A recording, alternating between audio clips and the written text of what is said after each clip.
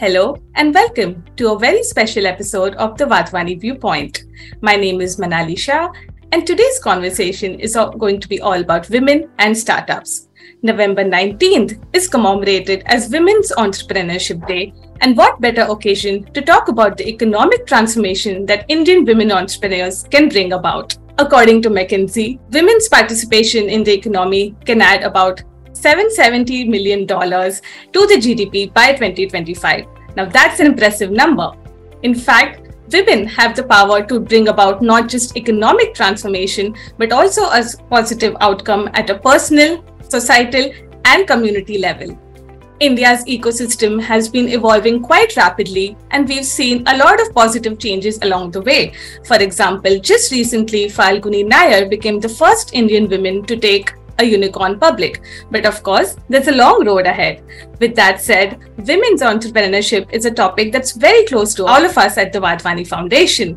Today, we have 4 very successful women entrepreneurs with us, and we are going to have a very thoughtful and insightful session. So I'd like to thank everyone on the panel for taking the time out to be here. Let me begin by introducing everyone. So first off, we have Kajal Malik, the co-founder of PickMyWork. Founded in 2019, PickMyWork is a gig platform that sources and trains agents to help digital companies acquire clients through a pay-per-task model. This means that the digital companies acquire clients at a low acquisition cost. Kajal, welcome, and thank you so much for taking the time out. Thank you so much. I'm so glad to be here on this panel with beautiful women. Thank you.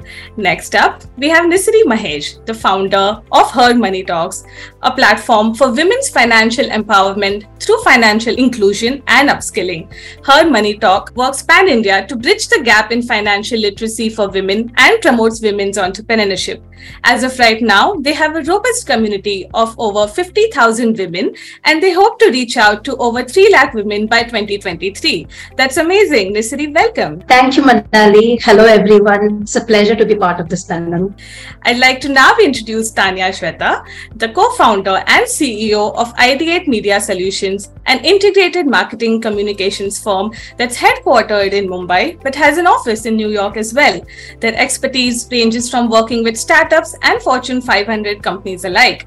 They've worked with local and global brands across sectors. Tanya, welcome and thank you so much. Thank you, Manali. It's a pleasure to be here. And last but of course not the least, we have Priya Prakash, the co-founder and COO of Naturally Yours, a healthy noodles and pasta brand. The bootstrapped company was founded in 2010, and Priya is a certified nutrition coach and biotechnologist. Priya, welcome. Thank you so much, Manali. Pleasure to be here in the panel today. Great. I'm very excited for the conversation that's about to begin. So let's dive straight into it. Nisary, my first question would be to you. According to Boston Consulting Group, women-led startups provide 35% more ROI compared to startups led by men. They also provide a more inclusive work culture. They employ 3x more women. What do you think are the factors behind these impressive numbers? See, we women by nature, we are very careful in taking each steps, whether it is our family planning or financial budgeting at home or even of our business. And secondly, we are very dedicated to whatever we are doing, whether it is, say, suppose you are, I have seen many women who have great hobbies, which have turned into great products and services as a business. So we are so passionate, if something we are passionate about and we are turning that to a career, we work so dedicatedly to make that or build that to a great venture. Similarly, many women, they are juggling with multiple things like whether their home responsibilities, their kids and their business, and we are doing all this very well. Given all these facts that we all know that women have that innate sense of multitasking, and we tend to take careful steps when it comes to anything.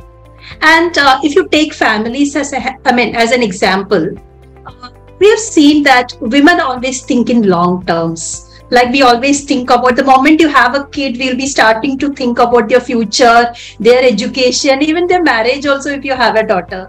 So that's how we women plan in a long term. Compared to this, if you take men as an example, they may not be planning in the long term. Mostly they like to go with impulse and they make a lot of quick decisions. they're more confident in taking a decision compared to women.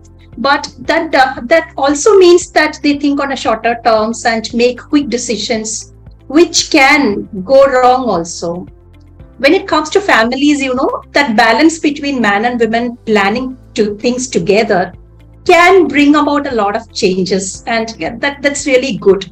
So considering all these innate qualities women have, when it comes to entrepreneurship, we tend to showcase all these strengths like careful steps, long planning, focus on our product or services. And this is contributing to the greater ROI, growth, and profitability of women-led startups.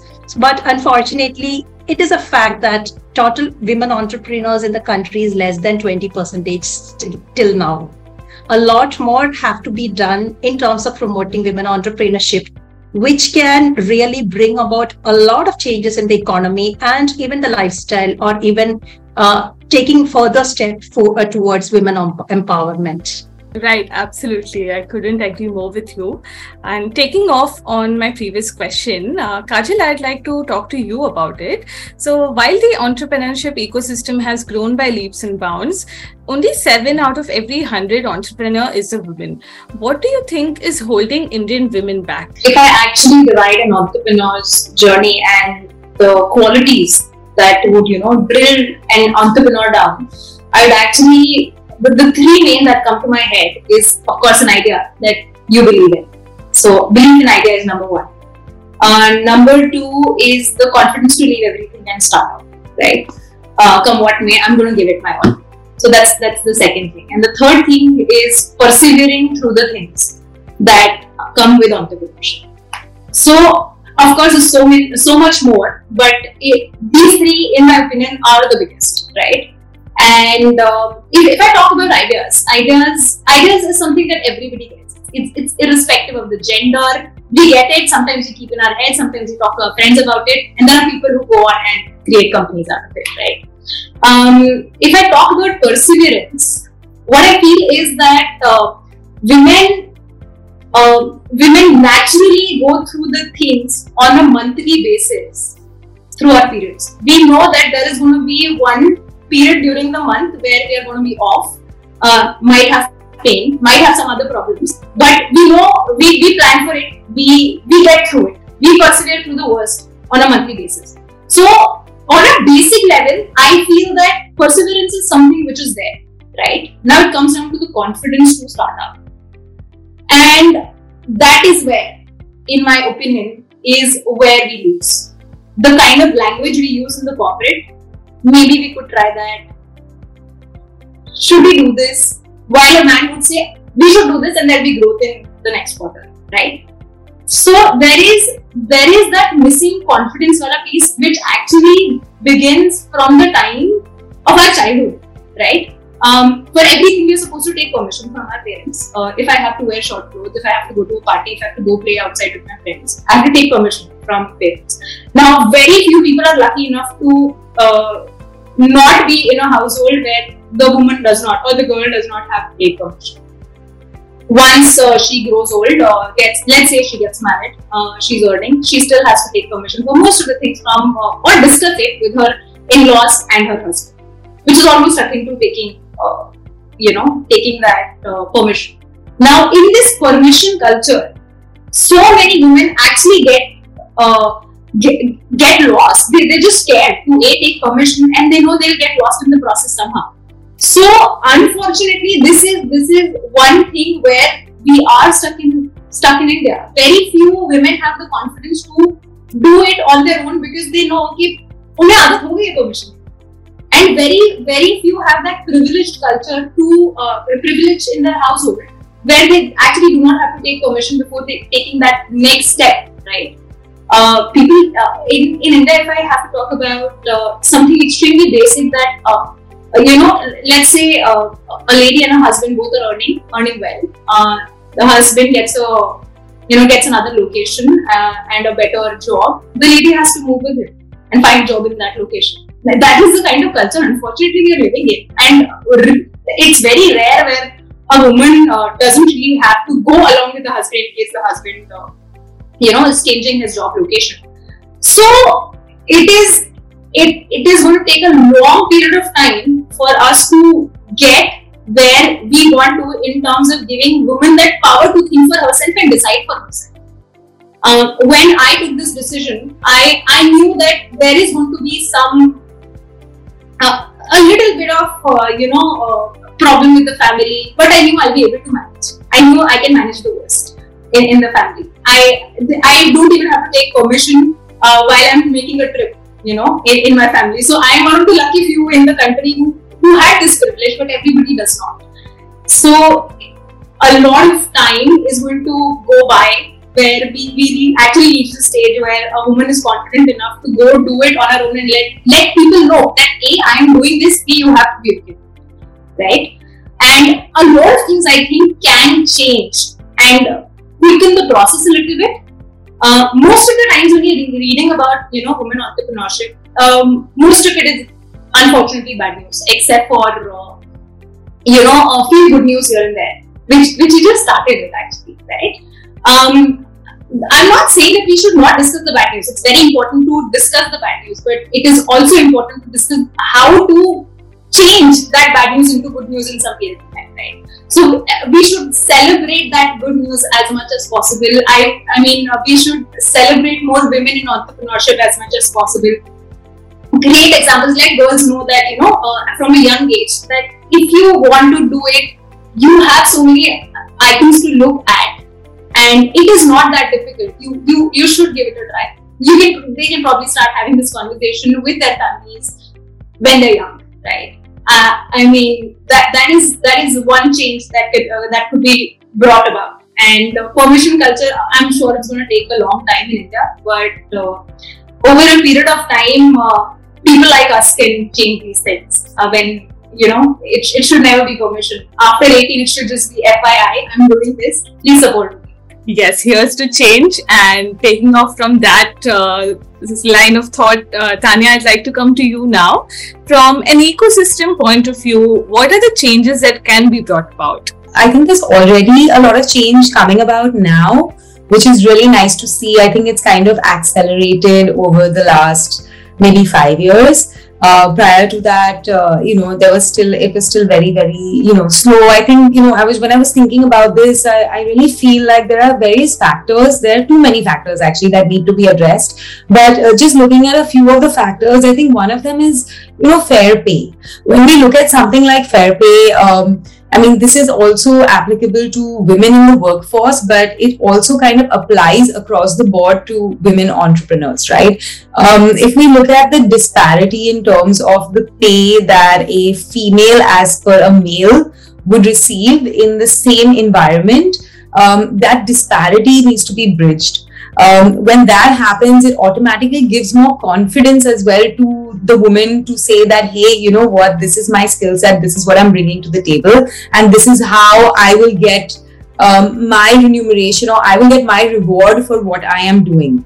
I think another thing, as I mentioned right now, is that over the last 5 years, I think the government of India is also making a lot of positive steps in the direction of being able to support women entrepreneurs. Like now we have the Women Entrepreneurship platform by Niti Aayog, which is really, really great news for women entrepreneurs, because that I think is definitely going to help. And again, I think going back to our roots as children, as girls who've been brought up in India, I think one of the most important things that I feel is missing even in the schooling system is financial literacy. Right. So I think that when you have that and you have that power of financial literacy that you're backed with as a woman, it really helps you make the right decisions in terms of how you want to accelerate your business, or whether you want to get into a business, and if you have an idea, what is that idea and how can it be translated into a financially sound business. So I think financial literacy is again a very, very important aspect. I also believe that, women supporting women. So mentorship and support groups by women for women, I think makes a big difference. I think now that time is coming and we are seeing more and more of those kind of platforms. So it really helps young entrepreneurs, have a mentor. Like I think when I started out, I didn't really have any mentor. I really didn't have anyone to go to say, hey, you know what, I'm making this business decision. I think it's the right direction because this is really what I feel that the market needs. But how should I, like, this is the way I want to go about it, but is this the right way? Do you think that I can do this better? So I think all of those aspects really come out through mentorship. So I think these are some of the aspects that I feel would be really helpful in this direction. Very well articulated, Tanya. Thank you. And now, Priya, you've been an entrepreneur for over a decade now. So according to you, what are some of the pitfalls that women entrepreneurs specifically should avoid? This will be pretty helpful for the young and aspiring women founders that are tuning in. Sure. So talking about pitfalls, I can talk about a few that I've encountered, stumbled through in my journey.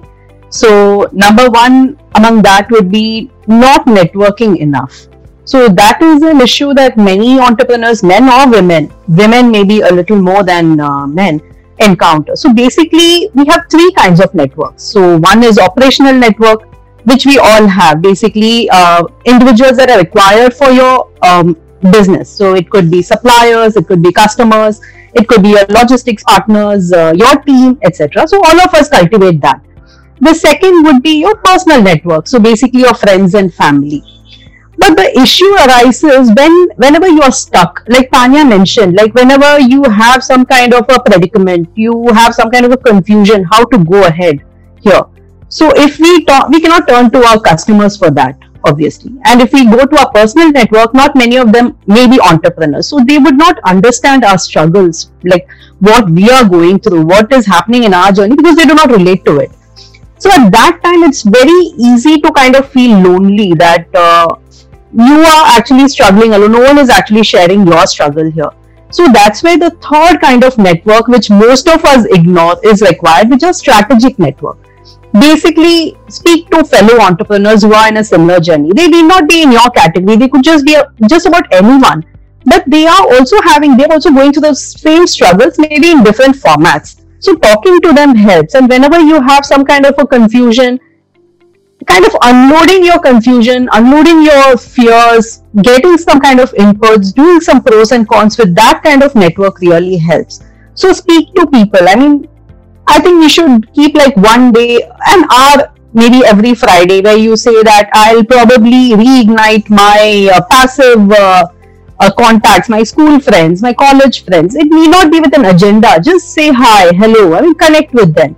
LinkedIn has been great for me, where you connect with people, like anyone for that matter. I mean, you connect with them, get to know them, get to know their journey. So that really helps. So networking is one pitfall I feel people have been kind of avoiding. Second would be the need to be perfect. Whether it is in your home front, whether it's in your office front, as a mom, as an entrepreneur, I'm like pulled in 1,000 different directions every single day. And I do drop the ball a few times. So it is necessary to know that, okay, it's okay. You made a mistake, move on. That's all. Not all mistakes are actually that fatal as how you make it out in your head. It's okay. You made a mistake. That's fine. Consider it as a stepping stone to bring about improvements in your organization, bring about improvements in yourself, and just move along. But what many a times happens is that you obsess over those mistakes. You kind of let that guilt and that self-criticism, we are our biggest critics. So you let that keep accumulating, and that eventually leads to you thinking that, oh my God, I'm not good at anything that I'm doing right now. I'm not doing a good job at home. I'm not doing a good job at office. So that is something that you need to overcome. That it's okay. Forgive yourself. I mean, that's it. Be kind to yourself. Forgive yourself. You made a mistake. That's okay. Move on. Doesn't matter. So that is something that we need to kind of think that, okay, prioritize. This needs perfectionism. And there are some issues that kind of, okay, it's okay if it's not that great. Just go ahead with that. So that is the second thing. And the third thing, what I feel is that we tend to do everything. So we are great at multitasking. We are good at all these aspects. So let us do everything. I mean, if we don't do it, it will not done correctly. So I feel that is another issue. I mean, okay, keep a few things that are required for your organization, for the growth of your organization. What is really important, do it yourself. The rest, delegate it to people. If things go wrong, it's okay. Don't immediately jump on it that, I should have done that. That's why that went wrong. It's okay. If it went wrong, it's okay. Just empower the person, empower the team to handle it, help them to take care of it, and then stick to your lane so that you have some time for your family. You have some time to upskill yourself. I mean, you have to keep learning. That is something that you have to go on, whether an entrepreneur or not. I mean, you need to keep learning at every point of time. You need to learn new skills. And now, especially with the online advent, the opportunities that are available are like innumerable. So I think that is the third thing that I would say, that, okay, delegate. It will give you more time to keep your sanity.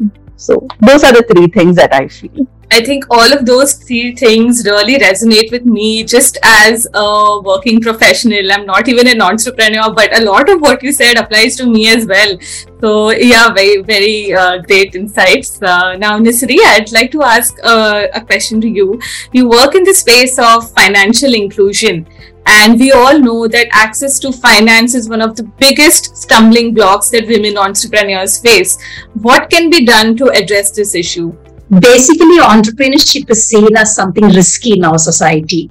When it comes to men, no, you don't get that cushioning of monthly paycheck. That convenience is absent in entrepreneurship.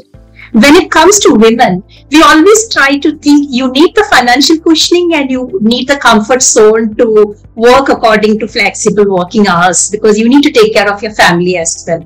So women come from this background of being taught, or that conditioning of not taking risk. That is the first thing, or take lesser risk. And second is that you always have that feeling, I need to balance between my family and my business. So when you come from this kind of background, all this conditioning, all this societal conditioning, what happens is that when you go out and start your own business, there is a hesitation in our minds to take a risk, like especially when it comes to finances. Business, of course, we all know that it requires initial capital investment. And as we go ahead also, we have to take many decisions, especially when it comes to finance. Many women are privileged that they are getting the support of their families, like their parents or their husbands or even their siblings or good friends help them with this initial financial cushioning. Or maybe women in their late 40s or mid-career, when they venture out for entrepreneurship, they have their own financial cushioning. Like they have some savings of their own, which they are using to start their own startups or their business. Coming from this comfort zone, when we talk about numbers, that confidence level is missing a little bit there. So I come from a banking background. I've been working with the credit of some couple of banks. So what I see there is that women are really good with their products, their services, and they are excellent in customer service. But what happens is that when you come with your numbers, when you talk about your financial projections, somehow they don't showcase their confidence. From a bank's perspective, they definitely want to see that they are not risky by putting their money into your business. So they ask all these kind of questions like your financial projections, how are you going to achieve this, what is your risk appetite? When all these things comes, definitely I feel, even though women are really great, they can really do, many women I have seen, but when it comes to numbers, they prefer to give it to their co-founders, or they don't showcase their confidence level. So that's one thing which, contributing to the less access to finance for many women. Now I've been working in the startup field, like mentoring a lot of women and holding them to get funding. There also we are seeing the similar thing, like when it comes to the numbers, they leave the thing to the male co-founders who come and present it to the investor. So I guess one thing which we can do is that a lot of confidence building for women, especially that financial literacy, like Tanya mentioned, where they can talk confidently about their numbers, and a lot of things like when it comes to startups, like when their business plan projections, scale-up projections, valuation, funding, these kind of things. If you get that support ecosystem where women can learn a lot of things, they can understand, they can talk confidently, they get that network or that group where they can confidently talk about numbers in their peer groups. I think that can make a lot of difference to access of finance. And secondly, there are a lot of changes happening in the entrepreneur system. Like there are a lot of funds which are focused for women only, both private VC funds and even from the government and for even banks also. One thing what I felt is that these funds are not getting enough visibilities. So it's like even the government department, different departments have different schemes for women, but it's all scattered. So the MSME department have one scheme, the IT department will have another scheme, the Startup India will have a lot of schemes. So these are not in one platform, these are scattered in different platforms and the lack of awareness is there a lot. So what I would suggest is that women can be part of a lot of ecosystem, a lot of network and peer groups where they interact with other women entrepreneurs and ecosystem players, especially like Wadhwani Foundation and all, who can give that information, who can create that awareness about the existing schemes and programs for women. Right now, what is happening is that on one side, there is a huge demand, and on the other side, there is a supply, but these two are not meeting.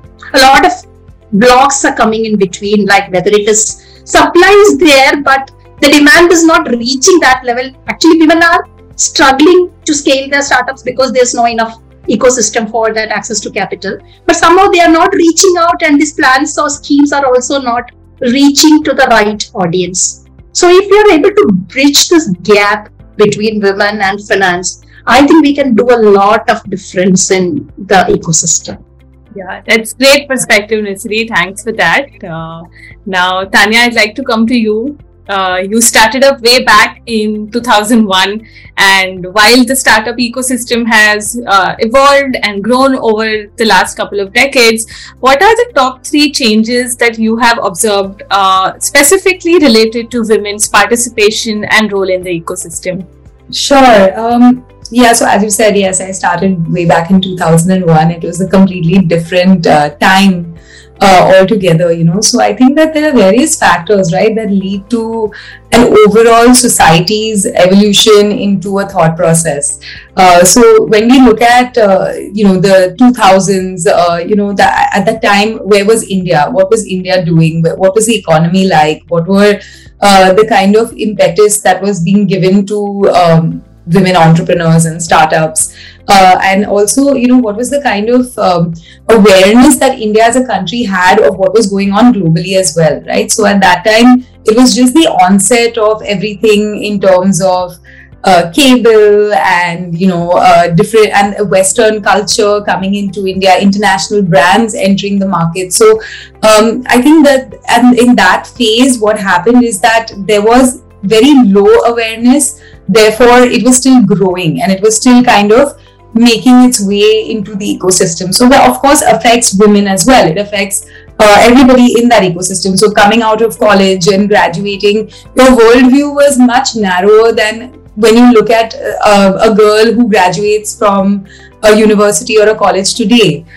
So I think that is one of the major factors, I think, that makes a big difference in terms of how someone who today is an entrepreneur has a lot more available to them in order for them to be able to take that knowledge and to really create the right kind of ecosystem for themselves. So I think today what is helping women startups or startups in general is the fact that there's more empowerment, there's more knowledge, there is more awareness, right? So that's, I think, definitely, one of the things that I think is a big difference between 2001 and now. Also, I think there's also been, like, when you look at people like Falguni Nair, you look at Divya Gokulnath, you look at Upasna Tikku, these are all women who have kind of paved the way, right? They've paved the way for young entrepreneurs. They've given them that confidence and to be able to believe in the fact that they can create these startups which can even become unicorns, as you said. Right in your opening speech, So I think that's another factor that's a big difference between now and then. And I think inherently one of the biggest things that I've seen in terms of change is perceptual change, right? Like when I started out, maybe for the first 7 or 8 years into what I did, and walking into boardrooms which were totally male-dominated boardrooms where the whole perception of how they would perceive you was more on how you looked rather than what you really brought to the table, right? So really having to fight that entire thought process almost on a subliminal level. It's not like you were getting into a physical, verbal fight, but it was literally like a perceptual fight that you were having, sitting at that boardroom and trying to prove your own mettle in a male-dominated arena. Not that I'm not saying that it's not there even today, but I feel that has also drastically reduced. There's also a lot more representation of females in the boardroom, so that is also making a big difference. Plus, I feel like, because, as I mentioned, all these women and many more, I mean, these are just some women who I've mentioned. I think every woman here is an amazing example of being a fabulous entrepreneur, right? I think just these small steps have really helped women with startups today. So I think all in all, these three factors would play a very large role in what is the difference between how it was 15-20 years ago to how it is today. Right, you've painted a very vivid picture of the ecosystem then and now. And taking off from something you said, Priya, I'd like to get your thoughts on something. How important do you think it is to have powerful role models or public figures that women entrepreneurs can look up to and feel inspired by? What's the difference that it can make? So, Manali, I feel that role models are definitely required, so that you know that how high you can basically aim, how far you can go, basic framework, basic strategies that are required to reach that. But personally, what I feel is that it need not be a public figure. It need not be someone who has really reached that kind of heights. It can be just about anyone around you, whoever inspires you to do better. For instance, since my childhood, my mom has been my biggest role model. She's a homemaker, but she's always had that ideology that do the best with what you're given. So that is something which stuck to me, and probably something that helped me during the COVID lockdown as well. I mean, that time you had to make do with what is available. So, I mean, that was the biggest learning that I felt was from my role model. That's my mom. But right now, I feel that every entrepreneur around is like a huge role model. Sometimes you can look at a friend, you can look at a relative, you can look at a competitor who is doing better than you and try to learn. I mean, okay, they are doing something better than you. That's why they are there where they are there right now. So learn from them. Keep your ego aside and learn from anyone who inspires you to do better. That is something that I feel is required. And currently, I am a part of Goldman Sachs 10,000 Women program. So it is basically a program for women entrepreneurs to scale their business. It is sponsored by Goldman Sachs and it is conducted at IIM Bangalore. So that is a platform where I feel it's like a huge eye-opener, where I am with 65 other women in my cohort, everyone from different diverse kind of segments. But I get to learn so much from them. Okay, this is the journey that they've had. This is the struggle that they've had. This is how they have kind of overcome it. So, I mean, that is the kind of role model that I would see. People around you who inspire you to do better. So, I feel that's my idea of a role model. Thanks. Great. Thanks for that. I'd like to come to you next, Kajal. Would you share some advice for aspiring and young women entrepreneurs? For aspiring, yes. I think as a young person, you get ideas and you're like, okay, I should pursue this, or maybe I'll pursue this 5 years later. Then I'll be a little more financially comfortable. Or you always feel that in 5 years your life will be very good. The life just gets more complicated in 5 years. You might have loans, you might have a husband, you might have kids, you might have more people to discuss before taking a decision, right? So whenever you think that you have the right idea and you should start, just start it. Do it today. Quit your college in case you want to, quit your job in case you want to, and try to pursue it today, because the kind of learnings you'll have in the next 5 years, that will surpass everything that you might get otherwise in those 5 years, right? So please don't wait for those hunky-dory 5 years to come when you'll have a lot of money in the bank to fund your startup. That day may or may not come, but today you have it. You have today. So make do with it. Take advantage of it. So for all aspiring entrepreneurs, do it today. Okay, seize the day, people. Seize the day. That's the message here. Okay, and finally, I would like thoughts from the panel. Your wishes and message to everyone on the occasion of Women's Entrepreneurship Day. So let's begin with Tanya. What would be your message? Okay, when a message to women, right? Like women, I feel like all women are inherently, we are amazing multitaskers. We're amazing problem solvers. And I also think that we have a really, really strong intuition as compared to men. I feel like as women, we just know what is going to work and what's not going to work, or we have this intuition to understand that things are going to go in a certain way. So these are all amazing qualities that we have as women, right?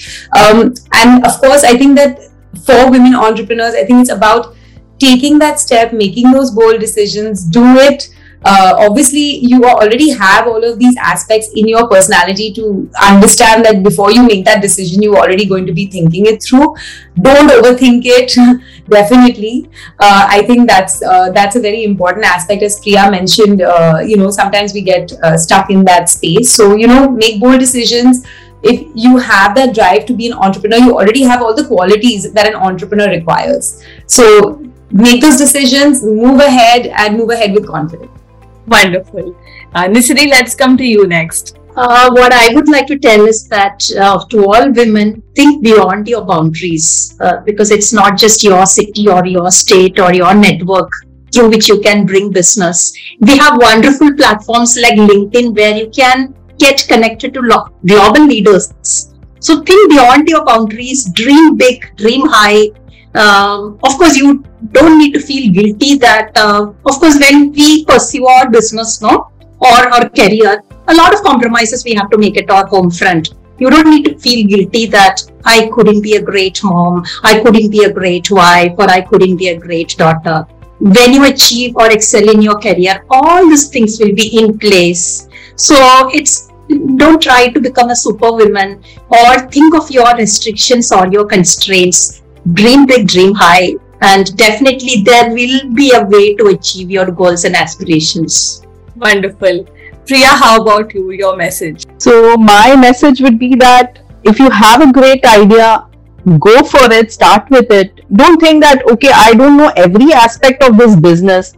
Start with it, get a good team, ask for help and move on. Start with it. You cannot wait to know everything before you start a business. There will be things that you don't know on the way. Even when you're 10 years down into business, you will still have things that you don't know. It's okay. Ask for help and move on. And the mantra that we've always followed in our business is hard work, integrity, and consistency. So be at it and you'll do wonders. And don't be scared of change. If you have to do a course correction, you have to shift, it's okay. Shift, change, move forward. So that is something that I would like to say to everyone. Great. And let's hear from Kajal now. So it actually stems from what I was talking about, the permission culture. And while you cannot change the ecosystem around you very fast, the one thing that you can do is how you communicate, right? So instead of taking permission, say, I want to do this, will you help me? And it is difficult to say no to something like that. When you take permission, you actually put the person in power to give you that permission. But when you request for help, it is extremely difficult to say no. So think about it, decide it, and then communicate it accordingly so that you have the might of your entire ecosystem, your family with you when you take that decision and stand up for yourself. So just that. And one more thing to the in general ecosystem, I want to say, because something I think which is troubling me a lot. Please stop with putting he, him everywhere. Please, women are also there. There is a salesperson, it is not a salesman. There is a saleswoman too in the world. In every call, I'm cringing that, by default, it's always he, him. No, it is not he, him. Women are everywhere too. I'm talking to you, for God's sake. Just try to, acknowledge that women are there as well. The more we do it, the more women will feel included in everything. So it actually boils down to how you communicate. That's basically in general for the ecosystem.